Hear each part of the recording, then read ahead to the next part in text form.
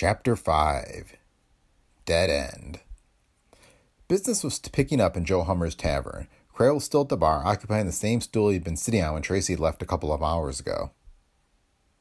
"Hi, Tracy," Crail said. "How's about another cup of coffee? Are you on the wagon again?" Joe came back from waiting on one of the tables. "Hello, Tracy. Have something on Crail? He's got the zipper open on his weasel sack." Tracy shook his head. "Just want to use your phone, Joe. Got a friend waiting for me outside." "Bring him in," suggested Crail. He and Joe turned their heads to look out through the glass of Tracy's car. "What the heck, Tracy?" Crail said. "That's—" "Name no names," Tracy interrupted. "He's bashful. He'd rather stay out there." He took his notebook out of his vest pocket and flipped through it to find the number he intended to call, then walked back to the telephone before Crail could ask any more questions. It was a local toll call to the sheriff of an outlying village, 20 miles from town, a man who was a good friend of Tracy's. The detective pitched his voice low so Crail would not hear the number or the message. "Hey, Tracy!" called Crail as the detective replaced the receiver and started for the door. "Let us in on it. What's up?" "Read about it in the Sentinel," Tracy told him and went on out and got back in the car. He had driven quite some distance when suddenly Widmer looked around with narrowed, suspicious eyes. "What the devil?" he demanded. "This isn't the way to the station." "That's right. Guess I must be a bit lost. Well, we'll keep on and maybe we'll get to it." He swung the car into an arterial that led out of the city. "Listen, copper, there's a name for this. Kidnapping. And anyway, what's it all about?" "Save your breath for answering questions when I ask them." "You'll lose your job for this, Tracy Al." "Don't make me laugh. Unless I pull a rabbit out of a hat, I haven't got any job to lose. This is my last night and I aim to have fun." "Well, you can still hide behind a badge, huh? Well, listen, if you retire tomorrow, you better pick a nice quiet island about 4,000 miles from—" "Oh, shut up." He drove on in silence, out past the last diminishing buildings of the city's outskirts. 10 miles out, he swung the car into a side road. From it to a dirt road looked as though it led to nowhere. A mile up the dirt road, he stopped. "End of the line," he said. "Get out." "If you think you can get away with—" Tracy put the heel of his palm in Widmer's face and pushed hard. Gangster's head hit against the glass of the door with a thud. With his other hand, Tracy reached across and yanked down the handle of the door. Widmer tumbled out of the car, barely managing to stay on his feet. He recovered his balance while Tracy was climbing out after him and started a swing at the detective's face. Tracy caught the blow on his left forearm and then jumped down off the running board, adding the momentum of his descent to a short, vicious right-hander that caught Widmer in the chest and sent him backward. He stumbled in the shallow ditch and fell. "And now," said Tracy, "I'm not hiding behind any badge. This is strictly unofficial." He took the badge off the underside of his coat lapel and tossed it behind him onto the seat of the car. He took his automatic out of the holster and put it with the badge. "Try running, and I'll pick up that gun again and shoot your legs from under. Otherwise, it's even. Now get up." Hank Widmer didn't. He gave vent to his feelings in some scorching remarks, but he didn't seem disposed to take advantage of Tracy's being without his badge and gun. Tracy grinned. "Don't get up, then. The Marquis of Queensberry isn't around here anyway, so he won't know if I kick your teeth out. If you want to talk now instead of later, that's okay too. I'll give you 3 chances. 1, 2, 3... What do you want to know, blast you?" "That's better. Where's Carl Lambert?" Are you crazy?" "You're supposed to answer questions, not ask them. In case you didn't understand, we'll start over on those 3 chances. I asked you, where's Carl Lambert? 1, 2... "I don't know. Good glory, Tracy. I never saw the guy. I never heard him until I read he had escaped." Widmer, obviously cowed, was sitting up now, drawn back as far as he could against the fence at the roadside. He seemed to see that his only chance to avoid a beating was to talk, and once he started, he talked fast. "Listen, Tracy, I've been in town only a year, so I didn't know about the Lambert case when he was put in. What the devil makes you think I know anything about a homicidal—" "There you go again." "All right, you answer it yourself. You know I have a reason for tying you up with Lambert. You tell me what it could be." "There isn't any reason, Tracy. I don't know how—" Tracy stepped closer and said, 1, how do you like the way I look with a cast on my nose? Funny? Well, you look funnier with one of these and your front teeth out. 2, 3, wait, you mean Mrs. Scarlatti?" "I might. What about Mrs. Scarlatti?" "Oh, all right. I'll start at the beginning, but it's a mare's nest. It was this guy Lambert killed them, all right." "Was it?" "Sure, you must have found out I talked to the Scarlatti dame and jumped at the idea there was something fishy. Well, I had something the same idea, but, well, it wouldn't wash. I thought I'd been seeing the boogeyman." "Just what was this idea?" "You know well enough what I'm talking about." "Forget what I know. You tell me." Well, it just seemed fishy that out of a whole city full of people, Buck Miller was the one who got bumped by a homie on the loose. It was a coincidence, that's all, but I wanted to make sure. How about Randall? Who? H.J. Randall. Oh, yeah, the grocer. No, there wasn't any tie up there. That's probably what made me decide the homie angle was on the up and up. Tracy looked at him closely. That and what else? Oh, all of it. Your story, the way the papers gave it, and Croyles and Hummers, and, well, it all added up. It couldn't have been anything but the loose nut, could it? You know Hummer both got a good look at him. Wasn't it this Lambert? Tracy ignored the question. You thought it might not be. Who did you think might have killed Buck Miller? You knew him pretty well, didn't you? Yeah, Buck Miller and me, well, I guess it was the closest friend. We worked together on whatever we worked on. Tracy grinned. You mean on carrying out whatever orders the boss gave you? We'll skip that, but did anyone have any reason for wanting Buck out of the way? No. Widmer shook his head, then hesitated. Well, I've gone this far, I might as well say there might have been a reason I didn't know about. I had a hunch for the last couple weeks that Buck was holding out something on me, and he had a new dame. What's her name? Merlin Breeze, a pony at the trough, but she wouldn't have anything to do with it, Tracy. All I meant about her was that she was costing plenty dough, and he had it. That isn't squealing because, well, what the heck, he's dead. You mean you think he had more money the last couple of weeks than he should have had from sources you know about? That's it. I don't know where he got it and it don't matter now. But then when he got killed, well, it was silly, I guess, but I thought maybe... So you turned detective and conducted an investigation on your own. Could Donnie know about your little idea? And listen, if it gets out about me talking to Mrs. S, I'm going to have to do some tall explaining to the boss. He'll want to know why I didn't come to him with it. And why didn't you? Well, look, Tracy, you got some idea what things are all about. Suppose Buck had crossed the boss. Suppose it wasn't this Lambert bumped him. Who would be the next most likely guy? Would the boss like to have me doing any guessing out loud? I ask you. Tracy thought it over a minute. It was disappointing. He'd hoped for more, something that would give him a definite lead. But what Hank Widmer had just told him made sense and it rang true. Apparently he and Hank had the same idea. Had led Hank to a brick wall and Tracy didn't see how he was going to get over that wall himself. If Carl Lambert really had killed the gangster in the grocery, then that was that. Curse it all, he didn't have any real reason to think anything else had happened. But that had been over 24 hours ago. Why hadn't the homicidal maniac struck again? According to his case history, he would not be sitting quietly and hiding, waiting for them to catch him. He was an extreme case, obsessed with an insatiable urge to slash people with a knife. And he had a knife now. Why wasn't he using it? Or did he have a knife? Had he ever had one, that is, since his escape? Or had he escaped? Nuts, thought Tracy. Pretty soon I'll be wondering if there ever was such a guy and if I really tried to buy him a drink. Widmer's voice cut into his thoughts. Honest, Tracy, it's all I can tell you. The whole story. Now what the devil can I tell Cadoni about what you wanted with me? That won't spill to him that I had a wrong hunch that might not set so well with him. Tell him anything. Maybe by tomorrow you won't have to tell him anything. Skip it. What was that notebook he handed Cadoni? Widmer's voice sounded wary. What notebook? Tracy took his own notebook from his pocket, the one he had carried for a long time to jot down addresses. One like this, almost exactly like it. That refresh your memory, or do I have to get tough again? Oh, that, yeah, that couldn't have anything to do with this other business, just routine. List of addresses. You can guess what for without my drawing a diagram. You mean a list of the taverns that buy alky. Whiskey. If you can call it that. If you had that list, it means you were handling either deliveries or collections, you and Buck if he worked with you, which? Listen, Tracy, haven't I sung enough? Since when are you going in for revenue work?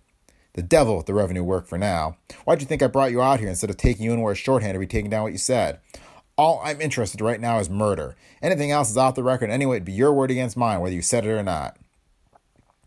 But what's this stuff got to do with murder? Let me judge that. Which were you and Buck handling, deliveries or collections? Okay, but it's off the record. 50-50. We collected for whatever we delivered. That's why I don't see how Buck could have been chiseling, not without being caught. Maybe he was caught. Widmer stood up and was leaning against the fence now. Oh, Tracy, there's nothing in it. I tell you I had the same idea, but it won't wash. Assume he was chiseling. Even I can't see how. Give him anything you want to name all the reason you want to give him for rubbing him out. It still truly got bumped off by a maniac. The nut was there, wasn't he? You ought to know. He swipes a knife from Joe's kitchen and runs out the back way and stabs the first couple guys he comes across. What else can you make of it? Tracy grunted. Shut up or you'll have me believing it. Don't you? I don't want to. Get in the car. I might be wrong, but I think you leveled with me. Okay, but listen, when am I going to tell the boss why you picked on me? Without admitting about me having the wild idea I had and see Mrs. Scarlatti. Tracy slid his automatic back into its holster and put the badge back on before he slid it under the wheel. You're going to have time to figure that out before you see him again. I get fixed up for board and room till tomorrow afternoon. I want to find out what Cadoni does if he gets worried about you. Huh, you can't. It's strictly legal. He's a sheriff, see? There's nothing illegal if he finds you on the street in his town about arresting you as a vague, is there? I don't think you'll have any explanation you'll believe about how you got there. But Tracy! And of course you won't have any money or identification on you when you get out of the car, Tracy grinned. But don't let that worry you, pal. I'll mail them back to you sometime tomorrow. Welcome to the Pulp Nostalgia Audiocast. In this week's episode, we have Part 3, The Conclusion of Double Murder by John S. Endicott. This story originally appeared in the November 1942 issue of Thrilling Detective. It is also included in our collection, Thrilling Pulp Detective Tales, Volume 1. The book is available at Amazon or directly from us at brickpicklemedia.com/books. And that link is also in the show notes. This podcast is a Brick Pickle Media production, copyright 2019. For more from Brick Pickle Media, visit www.pulpaudiocast.com. And with that, on with the show. Chapter 6, Death Waits in Darkness. Warily, Tracy dropped himself on the stool by the hamburger stand counter. Hi, Pete, he said to the tow-headed kid back of the counter. Put a couple on. With. And coffee. Sure, Mr. Tracy, said the kid, and then hesitantly, I read about the Carl Lambert case. Sure a tough luck, Mr. Tracy. Has anything more happened since then? Tracy shook his head tiredly. Had what I thought was a lead, but it petered out on me. He stirred sugar into his coffee, took a sip, and it made him feel a little better, but not much. He was getting sleepy and his nose and his head hurt, and he wished he could go home and go to sleep. It would not be so bad, he thought disgustedly, trying to solve a case if he could feel sure there was a case to solve. But in all probability there wasn't. Carl Lambert had committed the two motiveless murders and lammed out across country and for reasons of his own had not killed anybody else yet. Or maybe been hit by a truck and not yet identified or something. Or maybe... Nuts. He had made himself in circles until he was dizzy. He had undoubtedly increased the jam he was in at headquarters of making an arrest after Cap Burton had told him he was suspended, even though the captain had not taken his gun and badge along, and then not showing up with the man he had arrested. He wondered if Cadoni's lawyer was still waiting at the station. Pete, he said, murder is a funny thing. If you haven't the faintest idea what you're doing, you can always go around throwing monkey wrenches and maybe you can get somebody worried. Yeah? How? Murder isn't a guinea pig, said Tracy. It has pups or piglets or whatever you'd call it. A guy commits a murder and then he finds that he had to kill somebody else to cover up. Maybe the second guy might be a grocer. Then if he can keep it rolling, he'd think, whether he's right or not, that he has to kill another guy to keep it quiet. Maybe a detective. Gee, you mean you think that? No, but I wish I had. The door opened and Tracy looked around as two men came in. Hello, boys, he said. Anything new on shortwave about Lambert? The foremost of the two men shook his head. But listen, Tracy, there's a broadcast out about you. We saw your car outside. Cap says you're supposed to be suspended, that you pulled an arrest at the Green Dragon and then never showed up with the guy. A lawyer waited there a long time. Yeah, that's why I didn't bring him in. I just wanted to talk to him. Got orders to bring me in, Harry, or what? Harry Lane looked uncomfortable. Well, suppose you call up the station from here, Tracy. See what the cap says. I don't want to. Okay, anything you say. Tracy crossed over to the phone and talked into it for a while. His lips were a bit tight as he came back, and before he sat down again to finish his sandwiches, he took off his badge and handed it with his gun to the squad car men. It's okay, he told them. You don't have to take me in, but the cats seem to think I'd better not run around with these until after the hearing tomorrow morning anyway. Gee, Tracy, that's tough luck. I'm sorry. It's all right, Harry. Skip it.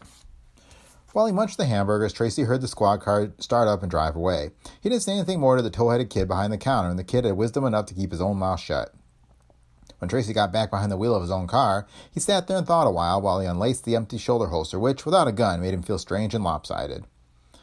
He knew he was licked, but darned if he was going to admit it in spite of how tired he felt. He had gambled on practically kidnapping Hank Widmer, partly to see what Cadoni's reaction would be.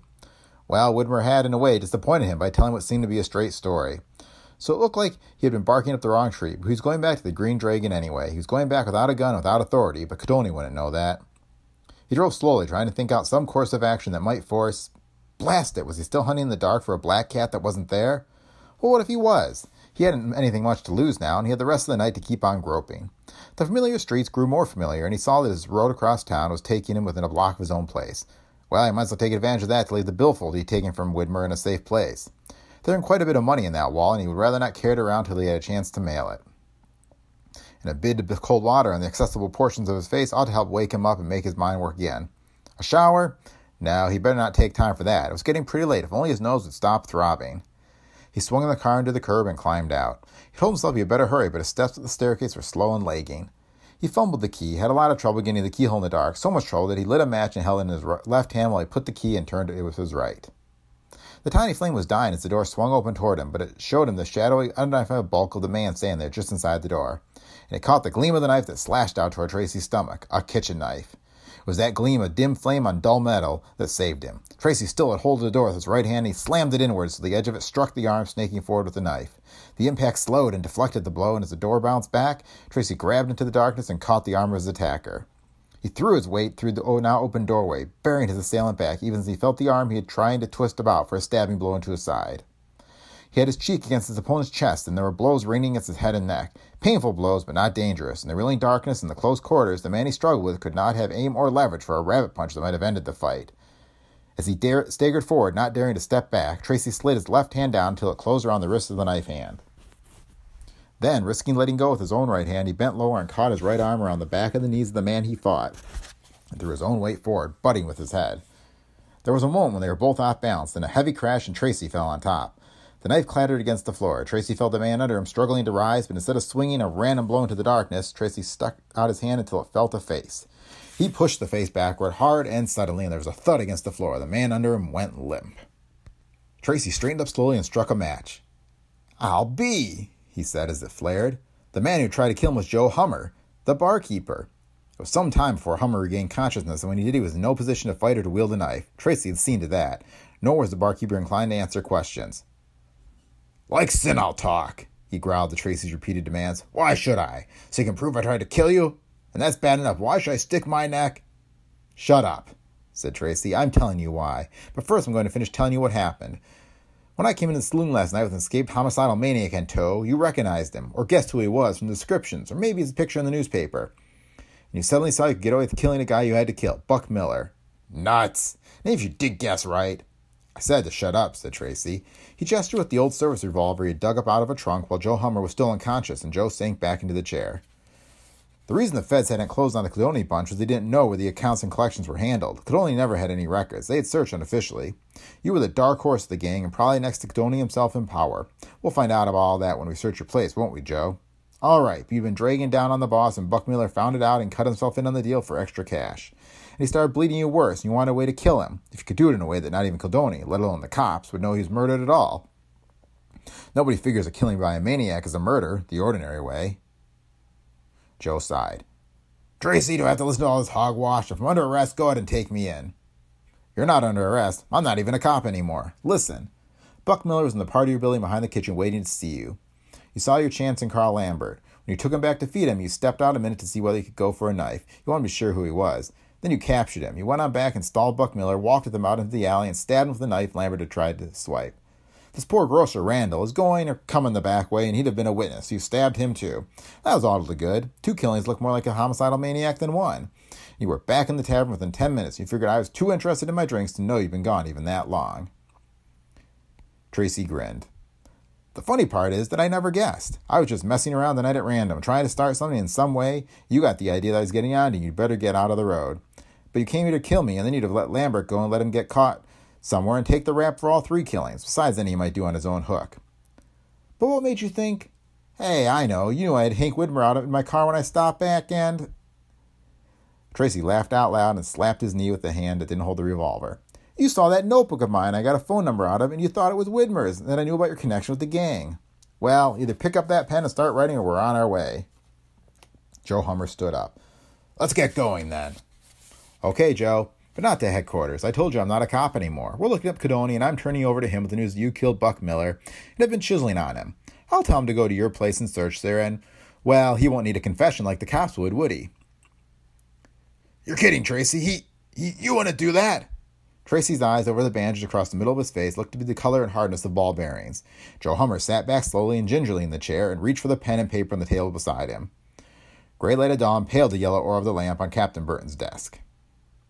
Tracy slumped warily in the visitor's chair in front of that desk and talked as though each word cost him an effort.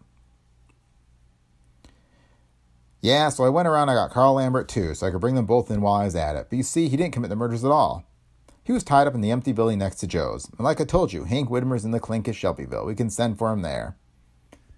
I think that confession and what else we'll find at Joe's will give us enough to break up the whole gang. And I've gone around and brought Cadonian, but... Captain Burton snorted. But you thought you might want to help round up the rest of the gang? Tracy must have been too tired to recognize the sarcasm. Well, there's no hurry, he said defensively. They don't know we want him. We're at Joe's confession there, tied up the gang with those old killings, including Molinar's. They don't know we got Joe, and they'll be easy to pick up. Captain Burton grinned and winked at the stenographer at the side of his desk, who was taking notes of everything. I guess the rest of the force can manage to take over from here, Tracy. Unless you really want. I can, Cap, but I really ought to get a couple hours nap for that hearing at 10. Hearing? What hearing? Oh, yeah. I don't think you need to worry about attending that, Tracy. I haven't quite the authority to squash it myself, but I can promise you the inspector will.